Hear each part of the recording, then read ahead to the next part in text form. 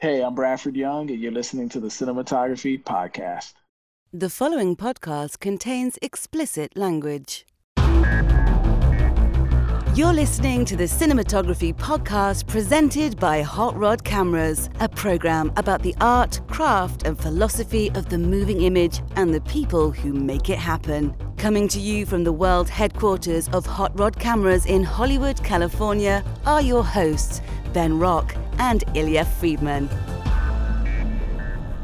Hey Ilya, how's it going? Hey Ben, I'm doing pretty well. Welcome to the final socially distanced episode of the Cinematography Podcast. It's all fixed. Everything's better. Gavin Newsom released production guidelines, and we're ready to be not socially distanced and hang out in a room together and maybe even share a lollipop or something, right?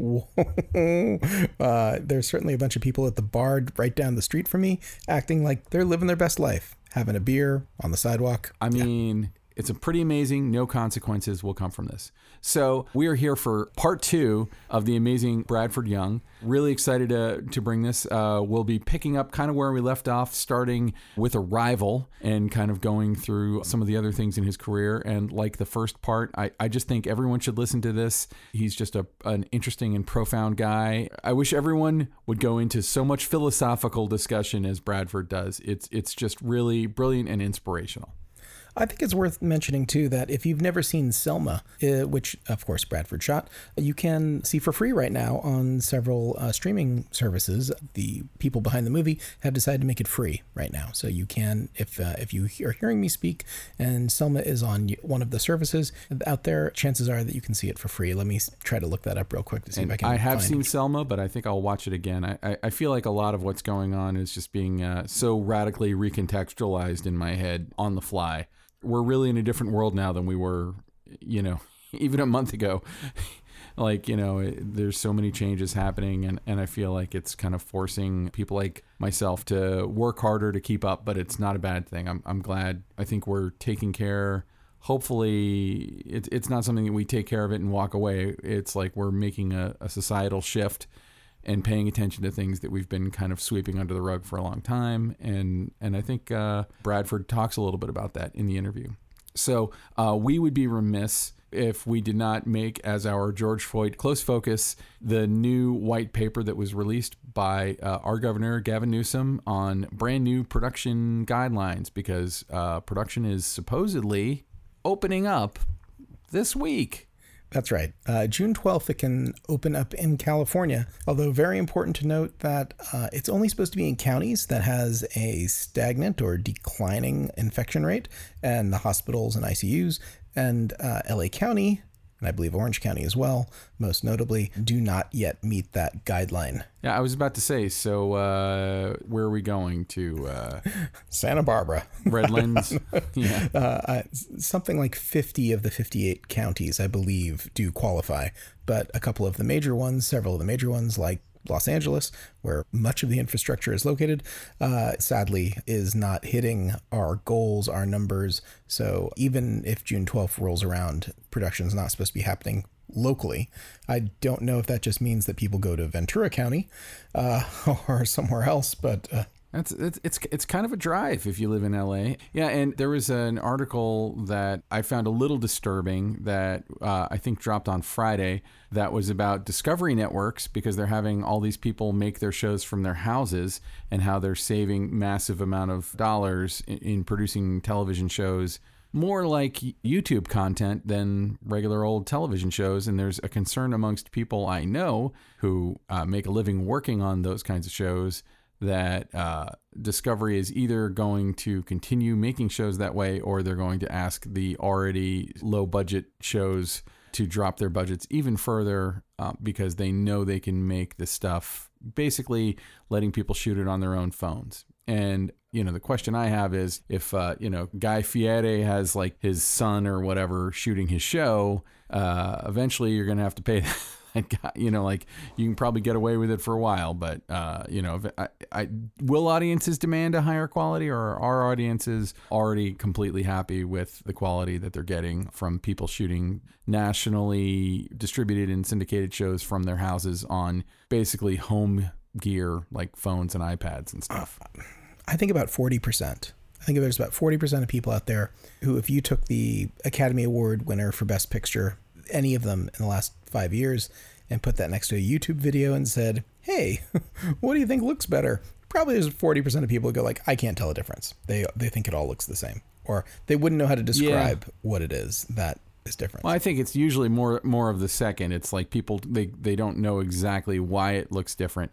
But I also wonder, and we've talked about it on here before, that shows with a studio audience, in my opinion, are probably going to be the last ones to come back. So how long will we be cool with all of our late night comedy shows being like somebody in their living room or their attic or whatever, talking to a camera with no audience laughter in the background, and shows like Saturday Night Live also being done on literally home level equipment? I'm wondering if there's going to be a return of the laugh track. I'm wondering if that's where we're headed. Well, that's what Bill Maher does on his show, is he does a monologue and then he literally takes clips of people laughing from other shows and puts them where the laughs would be if he had an audience. I have not seen that yet, so I missed that one. Laugh tracks, in general, I usually despise, although I got to admit that I showed my kids an episode of the Flintstones the other day, and it was almost like, a science experiment. Here's something from the 60s, what do you think of this? And they did laugh a couple of times, although it was a little bit awkward, and they kept going like, what's with all the laugh? Why is there laughter? Like they're not used to hearing or seeing shows with laugh tracks, so it was like I had to explain what that was. It's always weird. When I was a kid, I would watch Love Boat and wonder where the audience was if they're looking off the ship into the nothingness of the ocean. Was the audience just sitting in a bunch of inner tubes floating out in the ocean? Back to the white paper, though. Back to the white paper. We can include in our show notes a link to the full white paper so people can read everything about it. But I don't really think any of it will be that surprising. It's about 22 pages long, and it goes into a bit of detail about things like diagnostic testing and dealing with the individual departments and personnel equipment and stuff like that, physical distancing. They even go into working in writers' rooms, and there's a lot of really interesting information. Another question, or maybe we should just start a betting pool, is when some random show, I'm not calling them out specifically, but let's say NCIS, some grip ends up with COVID-19 and spreads it to 2 people on the crew. Does the whole industry shut down again? What's going to happen? The white paper, which is actually incredibly colorful and has only it's not white at all. It's not as advertised. No. Yeah, it's very, very well designed. Whoever did the layout, it's a work of art. Great work. Yes, it definitely reflects the creative and design aesthetics of this industry. Well, one of the things it lists on here, actually, just to jump back to it real quick before we talk about what happens, they do say there's now going to be a COVID-19 compliance officer of some sort. There's going to be a person whose job it is to make sure that the crew, that the cast, that production is adhering to these guidelines. The document is extremely short on details for exactly like what you're talking about. What happens if someone... But that can't, I believe that for network television or, big TV shows with a real budget. But when you get into smaller reality shows, are they really going to send someone out on a shoot of House Hunters to be the COVID compliance officer when the entire crew is like 4 people? No, I really don't think so. I have a feeling though that, like it says here, that if someone does come down with it, they do list like, okay, well they're not going to be fired. They have like a certain amount of of time. There's not going to be anything penalizing them for coming forward and saying that they're positive and that they can't work. But the document is extremely short on ramifications or exactly how certain programs would be put into effect, like who says that the COVID-19 compliance officer would be trained. It doesn't say what that training is, or it doesn't say any of the real details. Also, I get that, like if let's say you're a wardrobe PA and you wake up and you have the symptoms of COVID-19, you call in and you're not going to get fired for not going in. But if you're, let's say, the star of the show or the director or the DP, the DP on a network show, maybe there are 2 DPs, so somebody else can jump in and maybe cover you, maybe. Director, not an easy thing to do at all. Star would just shut the show down. Yeah. Completely. Most likely, yes. And so, I really wonder about how that's going to impact stuff. On the, I was listening to the Script Notes podcast, which I've probably talked about on here 1,000 times. and they had a director on there who was in the middle of making a movie when COVID got shut down. And he said that basically as they're gearing back up and trying to figure out how they're going to finish the movie that he's already shot half of, that they're trying to add 1 day for every 5 days. So basically they're inflating their schedule by 20% for all of the safety and compliance. And I also assume that they're like, we have to be prepared if an actor ends up sick, you know? I got to imagine that everything's going to take much, much longer. And they do make some statements, and I'd have to go through here to find the exact wording, but it says something like, days and hours should be as reasonable as possible or short as possible or something like that. But it's production. And just by the mere fact that there's always at some point someone running around for something, someone has to get something. And now you're going to be doing it in a mask, which is going to be harder. And now Yeah. At least around here, summertime in Los Angeles is hot, and nothing about the new requirements for masks and things help you work outside when it's hot. I mean, you're going to be hotter. So it's dense, but at the same time, it lacks some of the specifics. And the industry that, the groups that were consulted and put it all together, they say it's a way to start a conversation or negotiation with. Well, that makes sense. I mean, I feel like you have to start somewhere, and you have to, I mean, in my opinion, start by being completely prudish about everything and locking everything down and giving people very little wiggle room, and then slowly experiment with, okay, we can try this, we can try that, whatever.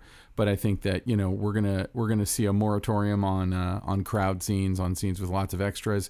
I bet VFX companies that can do like virtual extras probably be a little busy. And I think that a lot of work is just going to be going home. A friend of mine who is a showrunner has been running a virtual writer's room for like the last couple of months as they write this show, the show he's working on. And, I think that some of those things are probably going to stick around. But yeah, it'll be interesting to see how it goes. And I really do, like, I'm kind of bracing. I keep thinking about the pornography industry and how if one person comes down with an HIV infection, they just shut the whole business down and test everybody. And I wonder if it's going to be like that. Like if one random crew person on one TV show or one movie comes down with COVID-19, like certainly that whole show, I'm assuming, is going to get shut down.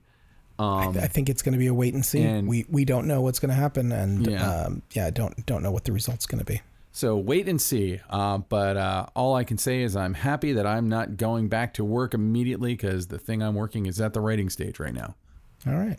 So I know you and I both are very excited to see how this implementation happens and how we're able to get back to work safely. Obviously, we both want to get back to work, and we want the industry to get back to work, and we both have a vested interest in it. But, my default position is always, let's not kill anyone. That's a good default. Yeah. That's a good default is let's not be there are 0 deaths worth whatever goofy movie projects I've ever wanted to do. 0 deaths are worth it. We've all worked on that movie where it was like not safety first, maybe not even safety second. It was more like safety third. Safety third. But I've seen a couple of 12K lights go down in a heavy wind that when they weren't tied down especially well. Yeah, it's happened. Well, on this one in particular, I don't think we can really afford to be safety third. I think have to. I think that we have to start that way. Anyway, that is plenty on that, and I am very excited to see how we move into the I'm not going to say post-COVID, the inter-COVID period of filmmaking, which starts in a few weeks here or this week here and lasts until we're all vaccinated. But let's get back to that interview with Bradford Young. Here is the conclusion of our 2-part interview with Bradford Young. The Cinematography Podcast Interview. Well, let's talk a little bit about Arrival, because that is like several orders of magnitude in scope larger than your previous films. Although Selma is a period piece, and so there's a lot of stuff that has to be done. But so much of Arrival is visual effects, dealing with shooting all these scenes where Amy Adams is trying to talk to these aliens, having an understanding of linguistics. There's a linguistics podcast I love that actually did a whole episode about Arrival because they were so excited that a movie got made about it's called Lexicon Valley. If you ever get a chance, it's a great podcast. Okay, I will. Yeah, totally. Anyway, talk about like tackling that subject matter, because I feel like there's a lot of swings and a lot of misses at a modern day science fiction kind of a story, and that is one that to me that was just like a home run. Right? I mean, like the second that movie started, as a viewer, I just knew that I was going to love every second of that movie. It was so beautifully captured and so emotional, and I think that that's sometimes what a lot of science fiction misses, is kind of the personal connection to the story. And in talking to you, I'm starting to understand where that's coming from. So can you talk a little bit about how you found your way onto that film? Right. Well, I think also, one of the things you got to start with is the great science fiction linguist, writer of our time, Ted Chiang, who wrote Story of Your Life, which is what the short story, the Eric script was based on, that short story. And the humanity of it, you see, it's science fiction films have classically, this is some film history thing coming out. And I'm going, and I hope I want to be wrong in some ways, but I also feel like I'm right in this way, is that science fiction films the perspective is never there. We don't know whose story it is. We don't know what are we experiencing. 2001, the greatest science fiction film arguably of all times. Who are we? You know what I mean? Like, we still have to ask the primary question at the end of the day: who are we? Whose story is this? It's a good vision. It's a good thing to observe and bear witness to. But if I break it down into where are we? Who are we? I think that would be a great, healthy debate for us to have. Is like, whose story is that? This is what made Arrival special. Is that if it's the alien story, fine. Then that's how we should observe the story. And I don't mean that just in terms of optics, but I mean also in terms of the story itself. But specifically because I'm a cinematographer talking about optics, like, if it's the alien story, what does it look like? What does it feel like? Is this story, is the camera the story? Is the camera the object of the story, or is the camera observing the story? Like, where those questions about where the camera is to bear witness to the story are really important things that I think Arrival tried to tackle, which is, this is a story led by a woman. This woman is going to take us, this is a person is going to take us on this journey. That camera, I feel like that's one of the successes about the aesthetic execution of that film, is that the film grammar, the film language, is that film is always with Louise. It's always with her. Every step of the way, we either watching her, however we watch her, we're always watching her. It's always about her. You know what I mean? It's always about her reaction to, or her response to these things that we see with her, right? Camera behind her, seeing those things in front of her. In scope, we bear witness to it in the same size, the same scope as she would bear witness to it. And then we get a wonderful Joe Walker Denis cut of seeing her face responding to it in the same way that we might respond to it. Same portion, same size, same intimacy, portraiture. These are all things that science fiction films don't necessarily have to adhere to if we're honoring genre, because they're about an experience, about the awe of exploring the unknown. But this film is literally about, as Denis would say, it's just about the Tuesday morning that you woke up and aliens came. It's like now looking out my window now, it's just an old cloudy, slightly muggy day in Baltimore, and I'm sitting here talking to you guys doing a podcast, and I look out the window and a big pumice stone comes out of the sky and lands in your film. And that's kind of what Arrival was supposed to be about. It's supposed to be about the sort of mundane life of a melancholy intellectual who's dealing with some unknown loss. There's some energy on her that's suffocating her, and it's sitting on her strong. And we see that in the first scenes. And we don't even understand what it is because it's not part of the story yet. And then aliens show up. And it's almost like, what are y'all doing here? That's literally what the film is about. Like, why are you here? and then somebody says, can you go ask them why they're here? And you have to go ask them why they're here. And when you realize they came to tell you something. I mean, that is beyond genre, is beyond the tropes. You have to figure it out at that point, because you are exploring territory that is explored in literature, is exhausted in literature, but it's not necessarily a thing that's been exhausted in film. And so, you have your beautiful versions of that are slightly less sci-fi, like the Alphavilles, or, you can go on and on, the Solarises of the world. You have all those great science fiction films that are also not adhering to the rules, and so this is a great nod to that. And it was about perspective. It was about perspective, and it was about keeping the human experience at the center of the film. Mm-hmm. Right? It's not about the alloys. It's not about the foreign materials that the aliens may be making, or us speculating on what their planet is about. It wasn't about that. It was about our planet. It's about focusing on our planet and the fact that that dilemma of that extraterrestrial life may have to come to us and enlighten us and give us the knowledge of ourselves in order for us to move to the next iteration of humanity. that's really troubling. That's also very intimidating and deeply problematic. But that's the kind of conversations that I thought the film would want to generate. Not as the director, because I wasn't the director, but as the person who was reading the script, saying to myself, wow, and reading the script, not being the cinematographer, but just being a person who was just loving the writing, saying, wow, this can draw up some really interesting questions about who's going to save us, who's going to give us the answers. We clearly don't have the answers for ourselves because we keep suffering, but maybe somebody else will come and, something or someone or the thing will come and surrender us from our pain and our suffering. And that, I think that's why the film is so unexpected, because it keeps humanity in it. It keeps humanity anchored, and the ship is so far away. It just plays itself out in the background, Yeah.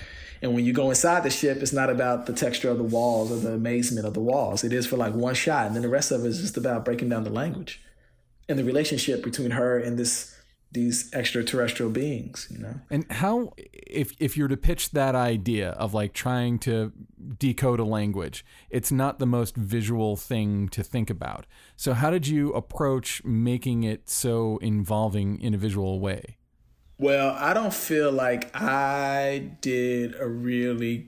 knowingly did a good job about helping unpack the language part of the story visually. At least when I was doing it, I was not aware. And actually, it was something I was very self-conscious about, that Patrice, our incredible production designer, and Denis were very focused on decoding the language. And that those shots or those moments where the language was being decoded, there had to be certain things happening on the screen that made it really clear to the audience, because it's a very, very layered, complicated, esoteric thing that's happening in the storytelling that, the audience has to understand what's happening. It can't just be, we assume that they got the language. It had to be shots. It had to be really clear. Now, those shots where that happens inside of the tent where Louise and I forgot Jeremy Renner's character's name, where they are writing on the wall, and the writing on the clear acetate surface that divides their offices from one side, because it's a flipped mirrored image. One side says one thing going left to right, but on the other side going right to left, it says something else. Like,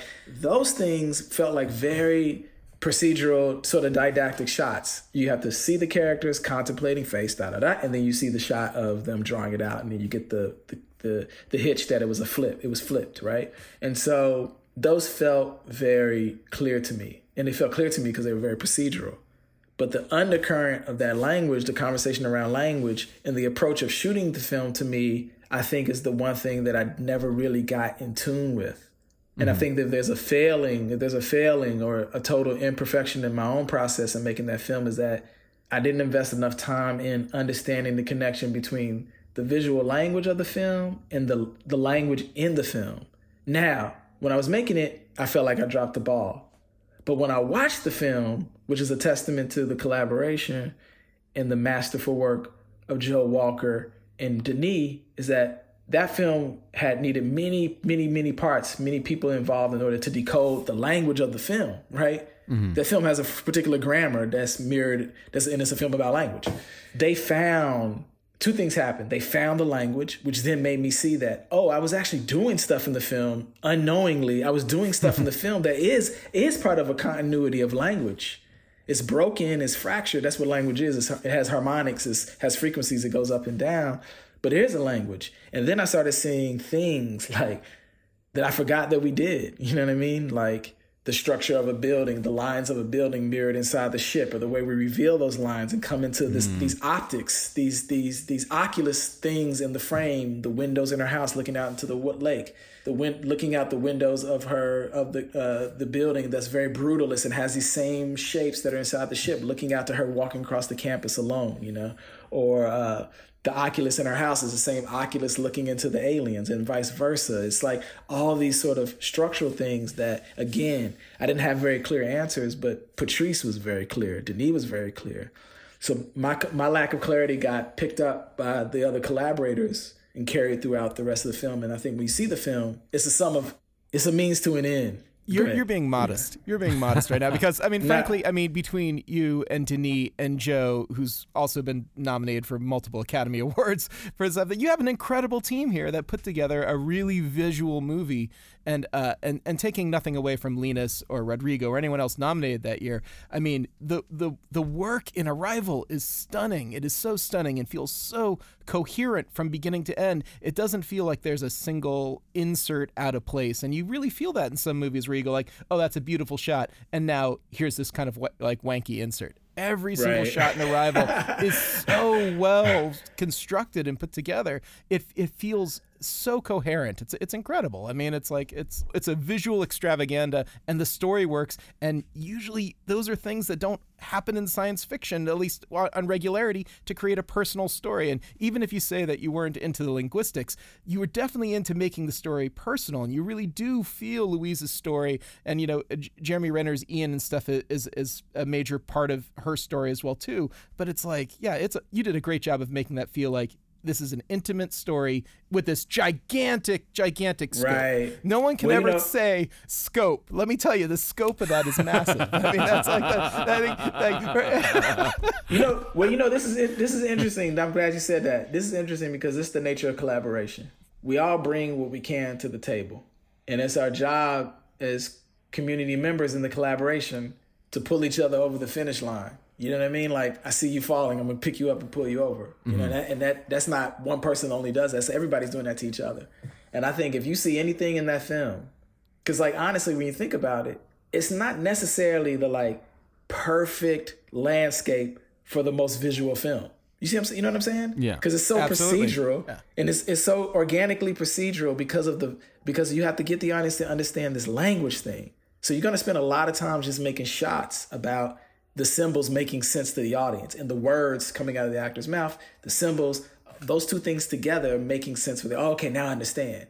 Well, so it's hard to make exposition as engaging as that is. As engaging. And it reminds me of Jakob Ihre, who we had on the show as well, who did Chernobyl, has that sequence at the end of Chernobyl where they explain how a nuclear reactor works for like 15 minutes, and I was on the edge of my seat. And it's really hard to do something that is, again, just like you're saying, procedural, but also like, we're not PhDs in linguistics, so you have to get us caught up to as intelligent as these people are supposed to be, and without it looking like you're talking down to us or whatever as filmmakers. So to me, like getting these complex fucking ideas across, that's a humongous challenge, and you guys made it look very easy.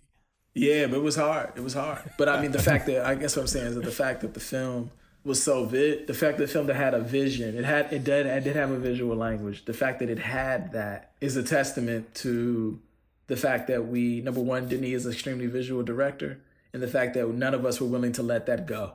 Mm-hmm. In order to, and it's everybody. That's, I'm talking about the main collaborators, Renee April, costume designer, Denis Villeneuve at the top, our director, Patrice Vermette, our production designer, Joe Walker, our editor, and our producers. None of us were willing to let the visuals, the vision of the film, play a background role or play the background compared to the actors of the story. We knew that all of it had to be in harmony with one another. And you couldn't say, this is not a visual film. This is not a film where people are going to care about cinematography. It's just not true. It's not true, and I think they all, that if that was the case, Denis would have gone to, somebody different, All right, we've been talking for a while now. I mean, I could probably spend another hour talking about Arrival, but we should probably talk about Solo. Solo is, you shot a Star Wars movie, and in my opinion, one of the best Star Wars movies actually of recent time. And I know that makes me maybe unpopular with some of like the hardcore people out there, but I know a lot of people who really do love Solo. And I think Solo is a great movie that stands on its own. And there was a lot of turmoil going into Solo. Solo was probably not the easiest shoot you've ever done. You want to tell us a little bit about your experience on Solo? Hey, there was none of the films that I've done before added up to Star Wars. Like, I didn't see the connection. But in my mind, I just was like, I don't see how this is going to make sense. But, just that's Lucasfilms, though. You know what I mean? They do it right. I say that. They do it right. But I was convinced that by many people in the community, Ali Shermer, Simon Emmanuel, I was convinced that there was a spot for me, and that whatever this script was going to be, which at the time, when you take a Star Wars film, you don't get a script and say, okay, it's no script. There's no script yet. There's a script, but you're not looking at the script to make the decision. You're going to make a Star Wars film. You know what I mean? You're agreeing to make whatever this thing is with Star Wars on it. And so that's enough. How don't you want to do that? To you, like when you were first coming into your own as a filmmaker, how important were the Star Wars movies? Like if you were to do a quiz at my film school, virtually everyone would have said, I wanted to make a movie. I wanted to be a filmmaker because I saw Star Wars. How important was that to you? They weren't important at all. Yeah. Not at all. Not important at all. Didn't care about them at all. Hadn't seen one in over 20-something years because I had lost my appetite for those kinds of films. You know what I'm saying? Like I wasn't watching them. And so to be working on one, you know what happened? You know what happened? I asked a lot of people in my community and people were like, yeah, go do that. That's like a power move for all of us. There were so many iterations of why I should do it. And also too, it was just like, it was going to be cool. It was going to be scope and big, something I'd never done before. And it was the more I interrogated and I finally got there, I realized, yeah, I should do this. This is going to be fun, right? But I'm trying to tell you, man, the fact that once I decided I was going to do it, or I was just about to decide I was going to do it, I went and watched Empire Strikes Back. So of course you're like, oh, this is a movie. This is artistry, right? But I'm trying to tell you, man, I have so much respect for Chris Minges. I have so much respect for him. He's one of the reasons why I want to be a cinematographer. That he validated, he asserted something to me, and I didn't meet him. I met him during the filming, but I just feel like I know his work so well. It's just one of those cats that I just really admire. But the fact that he worked on Empire Strikes Back was like, it meant a lot. It meant a lot. It was like, oh, Chris Minges he's not neutral. He's a very particular kind of cinematographer that works with very particular kind of directors. Like Ken Loach doesn't play around. These guys don't play around. Jim Sheridan, they don't play around. And so the fact that some of those cats went and made a Star Wars for me made it feel like something I should, you know what I mean? It just makes it easier to justify it in your head. Like, well, Chris Minges did one, so, well, you know what I mean? So I think that meant a lot to me, that meant a lot to me. And also too, go to England and make a film at Pinewood, that just... I took my family there to just kind of go check it out and see it. It was in June and they were doing pickups for Rogue and they were working on episode 8. Yeah, walking around Pinewood was just, man, it was crazy. I couldn't believe I was there. A lot of history there. That's crazy. A lot of history there. And then I developed an appetite again. Because then it wasn't really about the movies themselves, it was about how much the creature department, just like masterful. Who are these people?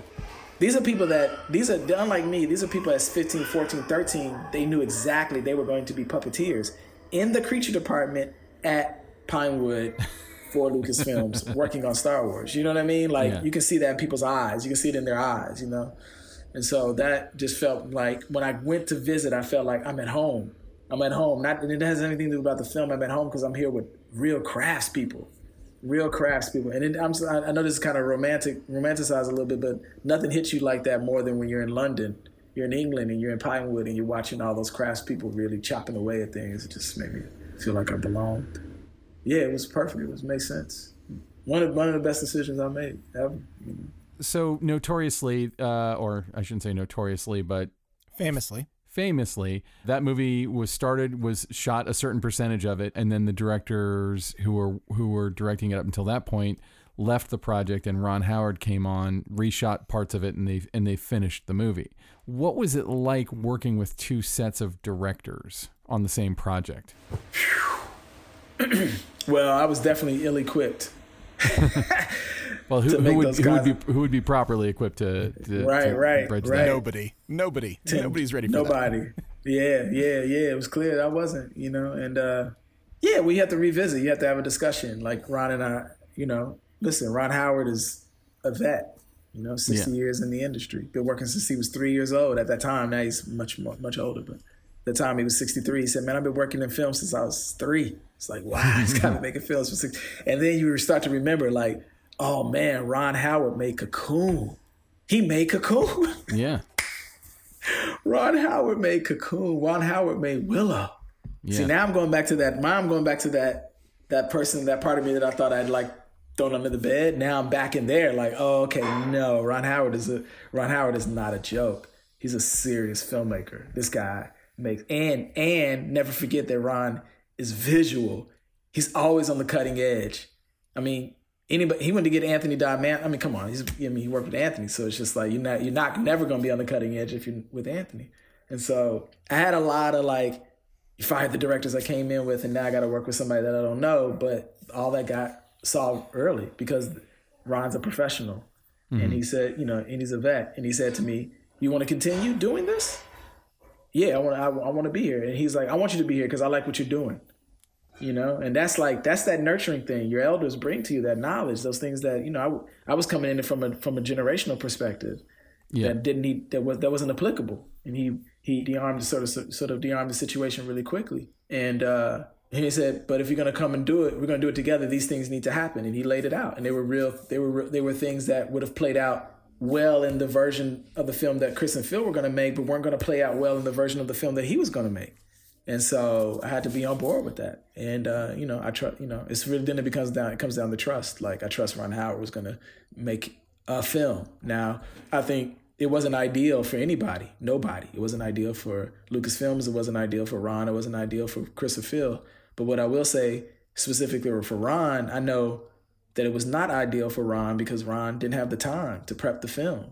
So there were many days when he and I have 3 or 4 cameras, which was just like, once you go past one camera, I'm lost anyway. Mm-hmm. So when there's 3 or 4 cameras shooting the scene, the other 3 cameras, I have trusted camera operators. I said, get good frames. I'm only looking at one camera, a camera.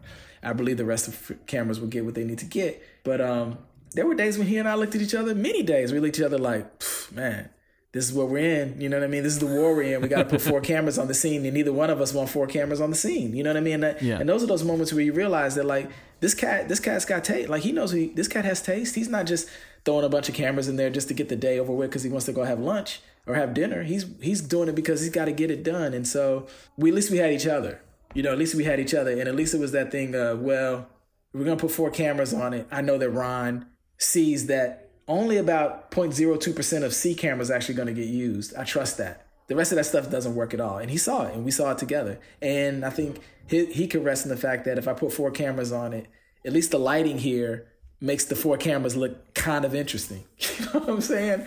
And so and it was always, which side should all the cameras go on? I love that. He's looking too, like, oh, there goes the backlight. All the cameras either come on this side. That's great. You know what I mean? So when a lot of things I wasn't comfortable with, he made me real comfortable with, and that was because he knew that I was inexperienced in so many ways, but knew that I had done so much with the Chris and Phil that I had a vision in my head as a cinematographer. And he saw that in the footage that we could do this together. And so it was difficult because I really, really, really appreciate Chris and Phil. I really love working with them because they just had a very special vision. They had their thing. And it took a lot. It took a while for me to make sense of the fact that they weren't there anymore. Well, you kind of said at the beginning of this conversation that, like, when you're going in one direction, it's hard for you to turn around and go in another. And immediately that made me think about this because clearly you were working on one collaborative path and then you switched the path, but you managed.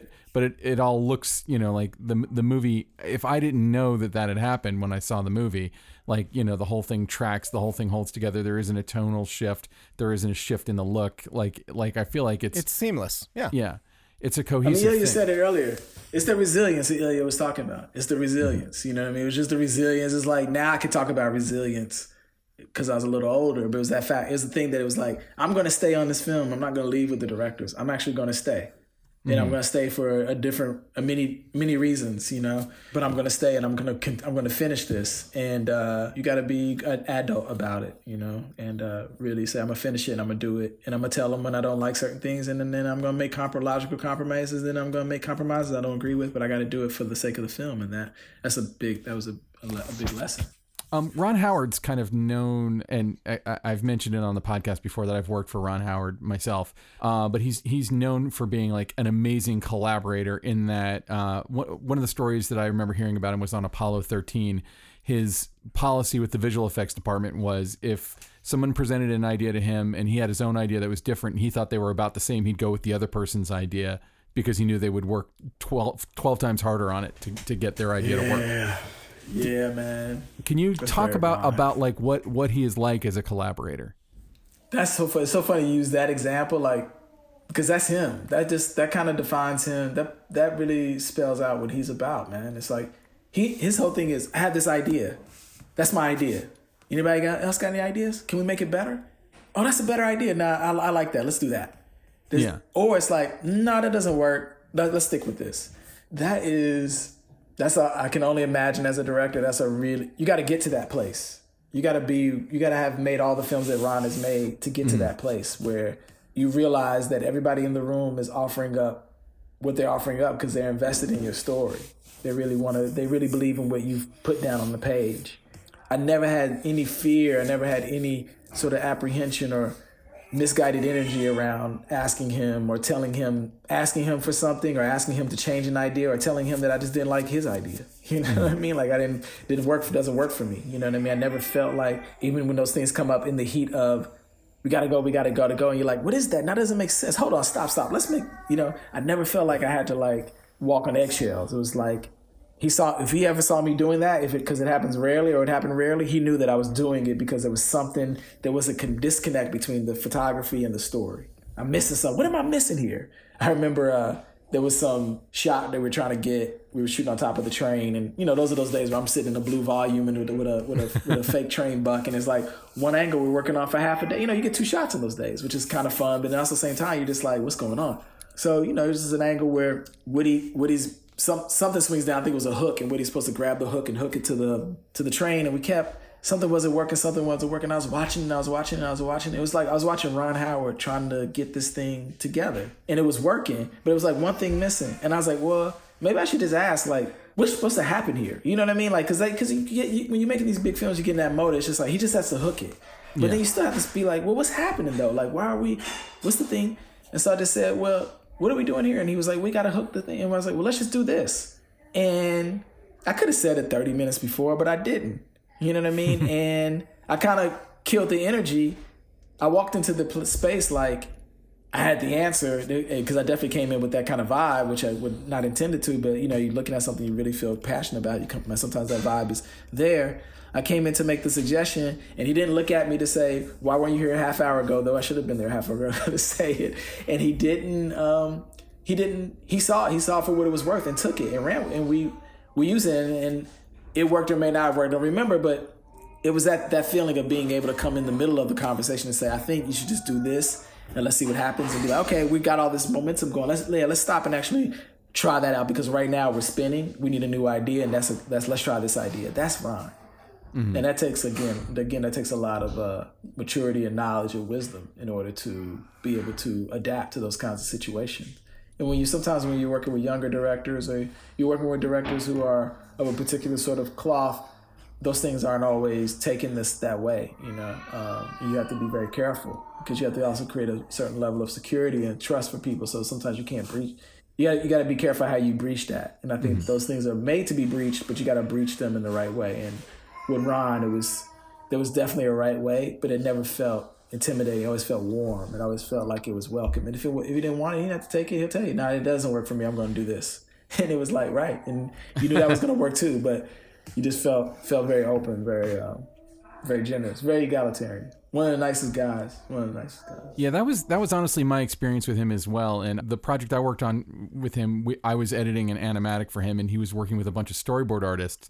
And he said the first day that we were working together, hey, I love a shot like in a Spielberg movie where someone sits in a shot or someone stands up, or the camera pans over something and you realize the shot was not what you thought it was. And then he said, but I'm not great at coming up with those ideas. So if you guys could pitch those ideas in the boards, I would really appreciate it. And I kept thinking, like, how would 10 other directors have asked you to do that? To acknowledge a shortcoming. All of us admire him and his work. All of us want to make him happy. And to understand that he basically just gave us the power to be creative for him. And everyone was really kind of touched by that. Right. No, that's Ron, man. That's very much him. Very nice, generous.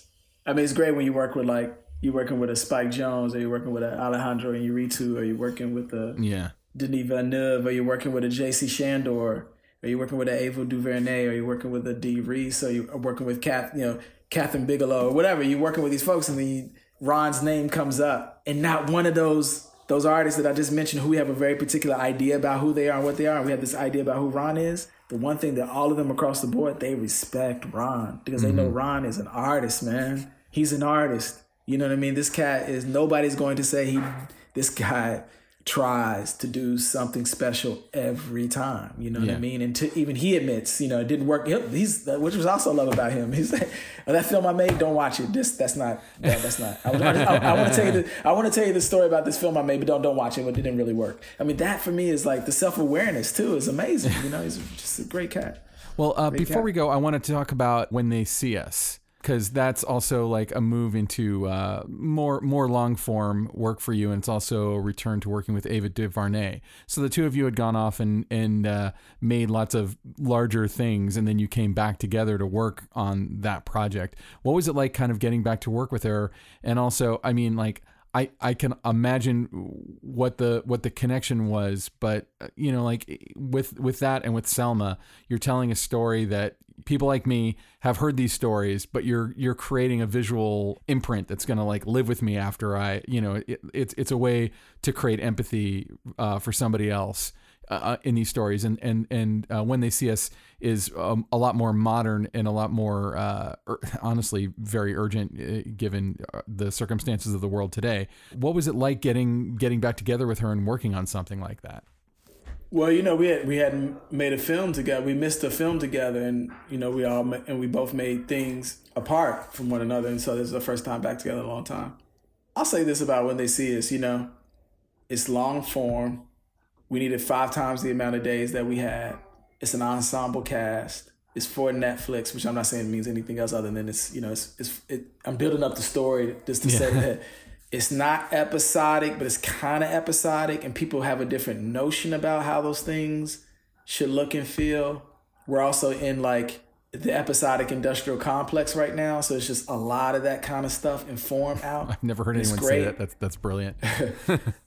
So we're in the middle of that, and I think the thing that when we all look at those films, or we look at these episodic or these multiple part films, the thing that we all are kind of connected to, but also repels us a little bit, is that we are working in a time where we want things to happen in the same time frame, but we want all the artistic acumen to be there at the same time. Mm-hmm. And artistic acumen and time have a relationship, a real deep, intimate love affair. Time, there's never enough time, but but when you give us the time, there's got to be enough time. And I'll say that we had the time that we needed, and we had enough time. But for that story, everybody knows, from Netflix all the way down to Ava, down to a PA, across to a PA, that we didn't have enough time to make that film. And we were doing a multiple part series. So there's all these things that we've never done before, working muscles that we've never exercised before. And it seems like a setup for failure, right? Especially for filmmakers like us. And we'd just done, she and I had just done $100+ million movies where we had time and we had toys and all that. Now we're going back to, we have toys, we have some time, but it's some missing pieces. On top of it, the story that we're telling, this difficult, very, very, very difficult story that's of our time, and that everybody on this set deeply remembers if you're past a certain age. The thing that really touches me is that we were still able to imperfectly come up with an idea that was about the vision and giving people something to feel and experience, story, performance, and visual wise, that I think is kind of getting pushed out of the door now. Like, for instance, a lot of these episodic things I see now, they all have a certain tenor to them, visual tenor to them, because you don't have time. So you patina the film. We patina the films with optics. There's a lot of anamorphic. There's a lot of shallow depth of fields. A lot of things we end up doing in order to give it some extra vibe, some extra weight. Yeah. Or you don't have time to light. You don't have time to set 100 flags. You got to light it through one window. It's got to be single source. It's got to be available light. And they start to have that same thing. And ours had that. Ours has that same energy. Though that energy that came into the film for us comes from our collaboration anyway. That's how we lit every film that we've done together, because it's very organic to our process. But I think the extra spice on top, the extra little sauce on top, was Ava's it's that thing that she made really clear to us, is that film works in interesting ways. Film could take these 5 men, it could take their story and totally destroy them. Mm-hmm. Not directly, but it could destroy them by missing the nuance or missing the little thing in the background that gives a person a perception of them that's not true, or all the little things that work out in film that kind of inform and color our perception of people on the screen. We have to be very, very cautious of those things. So when you set up that framework, that ethos, when you make the film, it trickles all the way down to across to the cinematography.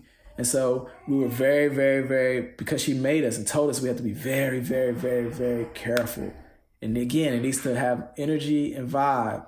It needs to have a certain photographic quality to it. But we have to make sure that's not at the sake of story. Mm-hmm. That's not at the sake of this story of these 5 men who we know have had a great injustice done to them. So I'm saying all that to say that that's the sum of all the stuff in the experience that Ava has had, at that point had with or without me, was so potent. You know, you're looking at somebody, you're like, wow. Like the thing that would happen to me constantly when they see us is that I'd be looking at this stuff I was trying to work out, then I had an idea in my head and I would go to her and I would express the idea. I would get this like rush. I would get this rush of like blood. Like when she said, yeah, let's do that. And nobody else, not other directors don't give me that same kind of, at that point, even now, didn't give me that same kind of rush to hear it, to see it, to suggest something and know that she was happy with it. Even when we're scouting, I know one thing about her, that I'm going to be able to follow through with that idea. And it's not going to get censored before I try it. Like she's going to let me try it, fail at it, and I can go to her and say, ew, that didn't work at all. That was whack. Let's go back and redo it. And she'd be like, I ain't love it, but don't worry about it. We got to move on. Or yeah, let's try to get it again. But that rush of, which is ultimately a cinematographer's job. Maybe it's a good way to close out. Our job is to make the director happy. We're there to make the director happy, man. The minute that we stop wanting to make directors happy, we should not be DPs anymore. We should go be directors. Or we should go be carpenters, or we should go be farmers. It's our job to make the director happy. And there's no better feeling than suggesting something that genuinely is sparked by the energy and the intelligence and the intellect, the intelligence of the director, being inspired by that idea, going into your own wheelhouse, adding your own flavor to it, then representing it to the director, and the director being happy with that decision. There's nothing better in the world. And that's the thing that goes back to this childlike thing in us that we really all want to check into, which is what my children want to do. My children just want to be with us, and they want us to be happy. You know what I mean? They want us to be happy. When they're 6, 3, and 7 months, they don't want us to be happy with the fact that they're not going to be morticians and they're going to be artists. It's not that kind of happiness. It's the happiness of, I'm looking at you and everything I'm about is about you, and I want you to be happy because I want to be happy. I want to laugh and be cheerful and run around and play. And I want to be genuinely happy. That's what the cinematography thing is about. It's about that childlike thing. It's not about all the other stupid stuff that gets in between. Sorry, I didn't mean to use that word, but all the silly stuff that gets in between of making people happy for other reasons that are just loaded with all the other baggage that, yes, your parents probably did to you, but all the other baggage that doesn't make sense, does not really make sense at that point. But this is that childlike thing that makes filmmaking fun. It makes filmmaking fun. It's like when you can lower your guard and go back and say, oh, she's happy. Without being like, without feeling guarded about saying it. You know what I mean? Being like, oh, she's happy. That, and turn to your crew. And let's get back to the crew thing. Let's turn to my crew and be like, thank you. Thank you for helping me make that person happy. This is the one thing about Ava that Ava has. From the sanitation worker, the working class sanitation blue collar person who works with us, all the way to the producer. She puts her hands on everybody. Everybody feels her. You know what I'm saying? Everybody feels a connection to her. Everybody feels a connection to her process. They're deeply invested in her success. They want her to win because she does the right thing every time. You know what I mean? I can't say that about myself. I can't say that about most people I know, but she does the right thing every time. And so on Middle of Nowhere, it wasn't that profound. It was there, but it wasn't as profound. On Selma, it was starting to birth itself. When They See Us, it was like, it's a movement. It's crazy. And that, man, for me, is reason why. That's the spice on top of that thing that has to also deal with all the constraints. But the spice on top of it is, I'm trying to tell you, every frame is forged with respect for every person on that screen, man. Every frame, you know what I mean? And there's no misplaced light. I believe that about that film. There's no misplaced light, no misplaced angle, because every angle was scrutinized for the sake of preserving the humanity of these characters on the screen. And that's the Ava DuVernay ethos, man. That's the world you enter when you go make work with her, you know. And so I really got a chance to like bear witness to some things when making that film that it's just great to see a person you love and respect just grow into a force. Yeah, it's just like watching your child grow up. I mean, she's not a child. She's not my child or even a child. I'm more like her child, but watching her grow up, watching her grow to that place that makes you want to be like, well, what's it going to be like next time? I mean, next time, maybe we won't even use cameras. You know, animated. Like next time, animated. You know what I mean? Next time we see, you know. So that's the yeah, man. That's the son. I mean, that's kind of the gist of it. That's a hard story to tell, and so I think we told it the best way we could. You know, and you know, movies oftentimes undermine the importance of a moment or a subject matter. They cannot encase or encapsulate all of the things that a piece of literature or a good play or a sculpture or a single frame. Films are actually so powerful, but at the same time so weak and just miniature. Fleeting. Yeah. Fleeting, very fleeting. Thank you, Lee. Fleeting. And so it takes a real craftsperson. You cannot say any of Ava's films are fleeting. None of them. Mm-hmm. None of them. You get something out of all of them. And they're never an exercise in indulgence. They're always an exercise in communicating something. It may not be clear. It may not be on the surface. It may not be coming at you like Selma, but there's something there, and that's wonderful to see. Yeah, visceral. for sure. Very, very for sure. Thank you so much for all your time. I feel like I could talk to you for 5 days about this stuff. This is so much fun. It's great. We should make this a 2-parter, honestly, because I don't want to cut any of it out. No, it's all good. But before we go, could you tell our listeners where they can see your work if they want to see your work, or if you interact with people on social media, Instagram or whatever? Oh man, I'm not on any site. I'm not on any type of social media. You have like 5 hours more in every day than I do, just so you know. So that's good.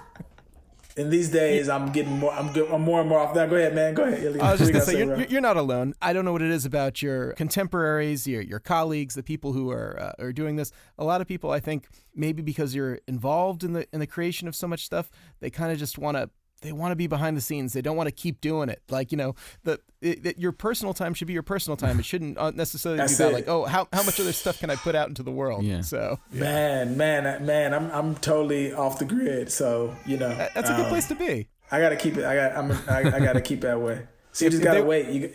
Yeah, they want to find you. They can go. They can go to movies. Stream some movies. To the movies. Exactly. or if you come to Baltimore, you know what I mean. Like, I'm not in the phone, but it's no more phone books. If you come to Baltimore, you know, I'm at the farmers market every Sunday. Not anymore though. Not anymore. No one's anywhere at the moment. Not anymore. No Charm City Farmers Market. We have farmers markets in L.A. Oh man. I know. Yeah, no Charm City Farmers Market kind of went away, but hopefully soon come, man, we'll all get back together and be able to put our hands on one another. And I think that, you know, this time is a good time, ultimately is a time of reflection. And what I hope comes out of this time is we cannot go back to the regular way. We cannot go back to the way we've been making them. There's some filmmakers in Baltimore that have a directing collective, and they make films their way, relentlessly their way. And if you invite them to Sundance and you give the director the award, don't take the director away from the crew. Leave them with their crew. Let them move to the next level with their crew. Because it's not just about making films and making people famous and getting people signed to agencies and getting them high-paid jobs and controlling them. It's about supporting communities. It's about supporting, which is what we're looking at right now. We're looking at the lack of support in communities. We really want to see this thing turn out differently next time. Give people a living wage. Best way to give people a living wage is, man, bring film. Let people make art, especially film. It's an opportunity to really fracture some of these inconsistencies and inequalities. But we can't keep working under the same model where we take people away from their family and their crews and the people they made films with.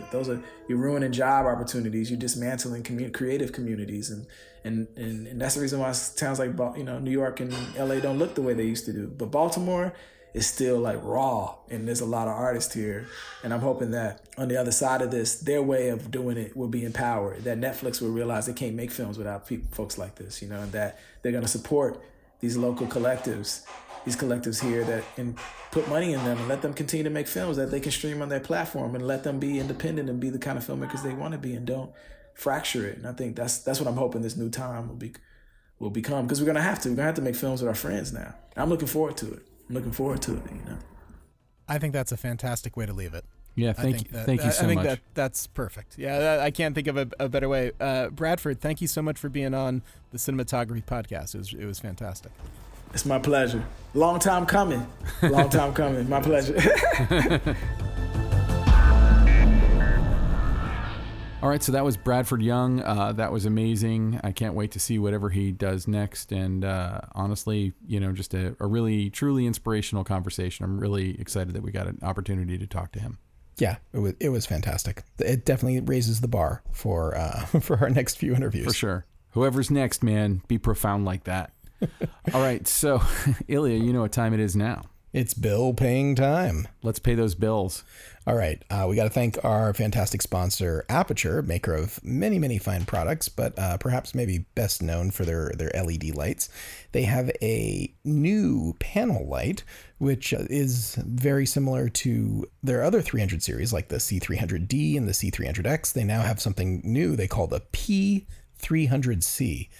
I know, it just rolls off the tongue. So, but mostly people are calling it the Nova because it's the Nova P300C. And this is a panel light. This is a flat panel light. It's an RGB WW, which means that it gives you red, green, and blue and 2 flavors of white. So it's got a huge range of colors that you can get from it, from in the white spectrum as low as 2,000 Kelvin, which is very, very warm, to as high as 10,000 Kelvin, which is very, very, very cool, very blue.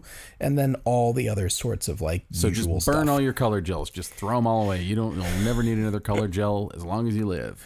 Well, they've also come out with a bunch of cool accessories for it, like a case and a softbox and things, and it's not terribly expensive. Without a case, I believe it's $16.99, and it starts shipping in a few months.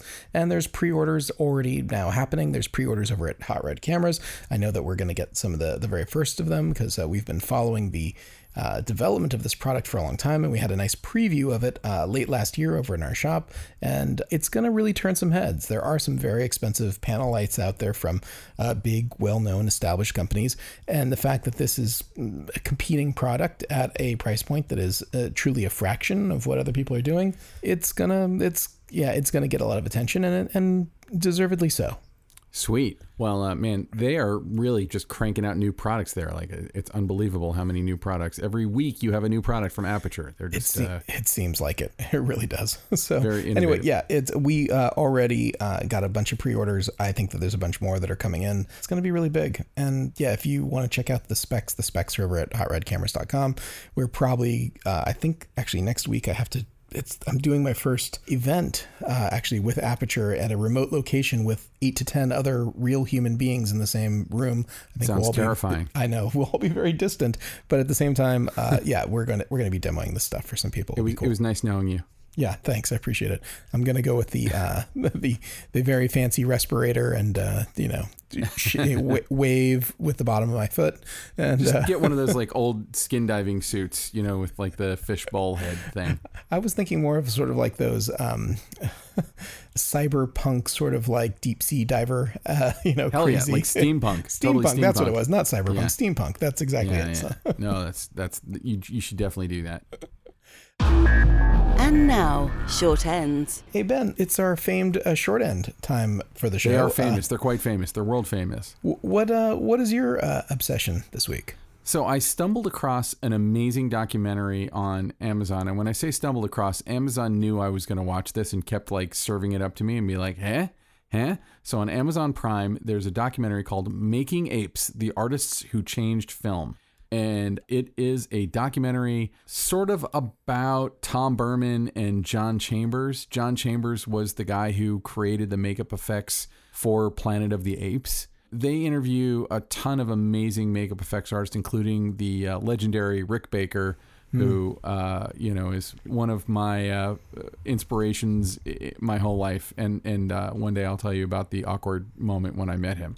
But they talk to tons of makeup effects artists, and they kind of show what a giant leap makeup effects took with Planet of the Apes. Because it's like really hard to imagine it today. But in 1968, they released this movie where respectable known actors like Roddy McDowall had their entire heads covered with makeup. And it did change the way we look at movies and sort of fantasy, sci-fi, stuff like that. They talk a little bit about the entire origin of the movie and how Rod Serling had written the original script and the book it was originally based on, all that stuff. But it really focuses on the changing face, if you will, of makeup effects. And part of why I'm fascinated with this stuff is, as you know, I used to be a makeup effects artist. That was sort of how I started out. And so I love seeing stuff about that process. But also, John Chambers, who, if anyone saw Argo, a few people saw it because it might have won Best Picture. Yeah, John Goodman plays John Chambers in that movie. And one guy, you don't really think about it because, there were famous people like Jack Pierce or Lon Chaney who did groundbreaking makeup leading up to that. You've got your Frankensteins and your Wolfmans and stuff like that. But Planet of the Apes kicked us into a different level of makeup effects, one that I would say we're still sort of in, that gave rise to people like Dick Smith, who did The Exorcist, and Rick Baker, who did, probably most famously An American Werewolf in London, but also did like every amazing film for years and years. Rob Bottin, who did The Thing and The Howling and RoboCop and Total Recall. Like all of those people, all of that kind of makeup effects trace right back to Planet of the Apes. And this movie sort of is a really interesting capsule into that.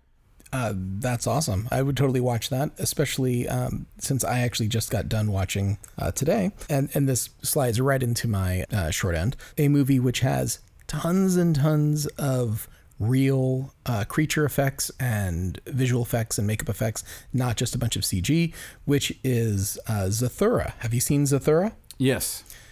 You know what? I think it's about as close to a perfect kids movie as you can get. And I got to say, my kids completely loved it, and they loved at least as much as the latest sort of computer graphics Jurassic Park movie that they saw. Well, that was a Jon Favreau movie, wasn't it? It was Jon Favreau. And I swear, I think the movie is like, it also features a young Josh Hutcherson and Kristen Stewart, and Tim Robbins has got a small part in it, and Dax Shepard. And the movie just really, really does a fantastic job. And you can tell it's all mostly shot inside of a studio, but man, the effects in it and everything that goes with it is just spectacular. It really, really, I feel like it hits all the visual cues and numbers and things that you want from any sort of science fiction or effects type of movie. There's something about the reality of those sorts of makeup effects. Like they have these lizard men creatures and they just look so fantastic. They look, even the best CG doesn't look like the real thing. I mean, they kind of cover that a little bit in the documentary about the belief that CGI is going to replace makeup effects. And obviously CGI in the reboot of Planet of the Apes completely replaced makeup in that. But what they did was something that would have been physically impossible to do with makeup, which was to make these, the proportions and everything of these apes really anatomically correct. So they no longer look like a, anthropomorphized person ape. They look like an ape. They look like a real ape. But that being said, I actually just edited a reel for my friend Jason Collins, who owns a company called Autonomous Effects, and they do The Resident, and they did a lot of stuff on House. They did makeup effects on the Blade Runner sequel and stuff like that. Like they do a lot of big stuff. And it's like they do amazing work that you could not. I can't imagine how you would do what they do with CGI. It wouldn't work. It would be overly complicated. It's like way smarter to do it on set. And I don't think that it's just being a purist for me to say like I don't think makeup effects go away. I think like everything else, the technology gets better, the stuff starts to look more realistic, and the quality goes up, and it becomes a more competitive world. Now, like when I was 16 years old reading Fangoria magazine, all those makeup artists were all like rock stars. They really were rock stars to me. And I feel like that's fallen away a little bit. We're not like excited as much about the individual artists who are doing this stuff necessarily. And a lot of the people who are like at the top of the game are companies like Spectral Motion that maybe lay people who aren't like way into the business, they're not as aware of that. And my friend Jason's company, Autonomous, they do a lot of big stuff. But to me, that's actually in a way a good thing. I mean, like, you know, yeah, I want to have hero worship for people like Rick Baker and Rob Bottin and Dick Smith and those kinds of people. But at the same time, I think it's very competitive, and just the quality of the work is just astonishing when you see it really well done. And people like filmmakers like Guillermo del Toro know how to like perfectly combine the two. Yes, and I think that, you know, of course, digital is not going away, and I think that the way that you use digital can further enhance your makeup effects. And I saw that Zoic Studios was involved in Zathura, which I was a little bit surprised at when I saw it in the credits, and they're mostly known for doing a lot of digital, but like all the creature effects and giant prosthetic effects was Stan Winston. So it's like, you know, they do pretty well themselves. And that pantheon of list of things, I mean, that's it's no wonder. That's why it looks so great. I think it's funny that both you and I chose something visual effects related or practical effects related for our short ends this week. I think practical effects is something that doesn't necessarily get its due. It might be interesting to get, like, I'm sure if I asked Jason Collins to come on the show, he probably would do it. And he's worked on, again, like some really, really big stuff. And I think that the perspective of people who are doing that kind of work is fascinating, because it's a little different, but they're all storytellers, and they're figuring out ways to tell these stories. Like, again, going back to this Planet of the Apes thing, when you look at the Planet of the Apes makeups today, it's not that they're not good. They're really good. But like, you know, we've come so far since then. We use different materials. We use silicone instead of foam latex, and the silicone is translucent like real skin. And so we're used to stuff being orders of magnitude more realistic looking just on its face. But, you know, you just see like how many people, how many makeups they had to create, and how revolutionary what they were doing was, and the risk that the studio was taking by making that movie. The studio was in bad shape. I think it was Paramount was in bad shape when they made that movie, and it was a gamble. If that movie had tanked, it might have taken them down with it. And so they were gambling on Chambers and his crew to be able to pull off what they pulled off. And, you know, they revolutionized like a tiny section of the industry in a way. I would say the way movies like Terminator 2 and Jurassic Park revolutionized visual effects. All right, so Ilya, where can people find you on the information superhighway? Where can people find you on the internet? It's a series of tubes. You can find me over at Hot Rod Cameras, hotrodcameras.com. I'm there pretty typically Monday through Friday, but yeah, I'm also in. But keep your social distance, wear a mask, wear gloves, have some Purell. Well, we're still keeping people at the door right now. If they just pop in, they're just showing up. It's like, not quite yet. But if somebody were to, like, for instance, show up and demand that you give them a T-shirt, would you socially distancedly give them a T-shirt? Probably, yes. All yes, right. we've got a little, you know. All right, so but that's an improvement, because like a month ago it was like, don't go near the place, like, you know, don't go to old man Friedman's haunted camera shop, because everyone's dying of the COVID, and now it's like, come here, you know, knock 3 times and back off 20 feet. Yes, or you can just call us from the parking lot. That seems to work pretty well. Most people call us from the parking lot, and then someone comes out in glove and masks and takes care of whatever you need. Yeah. So, Ben, where can people find you? Where are you? I am. You can find me at benrockonline.com, and all my social medias and stuff are all there. I'm on Twitter all the time at Neptune Salad. Connect with me. Several of our listeners have connected with me on Twitter or on LinkedIn. I know LinkedIn is not a sexy social network, but I'm on there, and feel free to connect. It works. I'm happy to. Feel free to connect with me. Some people have even showed me their reels, their DP reels, and I have watched and responded. Nice. So, Ben, let's thank some people. Well, let's first thank Kays Alatrakshian. And I'd like to thank Kays personally for helping me troubleshoot my computer yesterday. Oh. Yeah. Your Hackintosh? Yes, because he helped me build the computer that I use, because it is a Hackintosh. But and Kay's a preview of maybe next week's short end for me is he's got me watching this one filmmaker's YouTube page. I'll tell you more about it later. But this person who is a very established actual theatrical filmmaker, but who also does a lot of stuff on his own, and uses Blender. I've never really talked about Blender. I don't know anything about Blender, so I might be about to go down a rabbit hole of Blender. So we should thank him. Go to musicbykays.com and you can find everything Kays Alatracci. And I think he has hats and T-shirts and bandanas that you can buy too. Really? No. Okay. Does Blender make smoothies? They don't.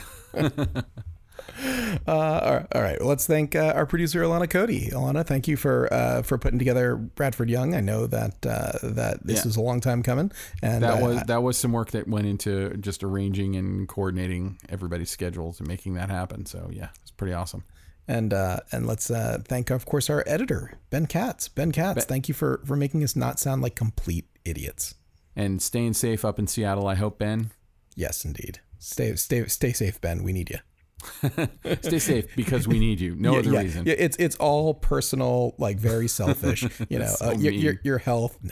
No, we love Ben. Ben's the best. So I'm interested to see also, as production starts picking up, we've kind of had pretty amazing access to several prominent cinematographers over the last 10 weeks, 12 weeks. Are we about to start losing them to work-in? Yes. The short answer is yes.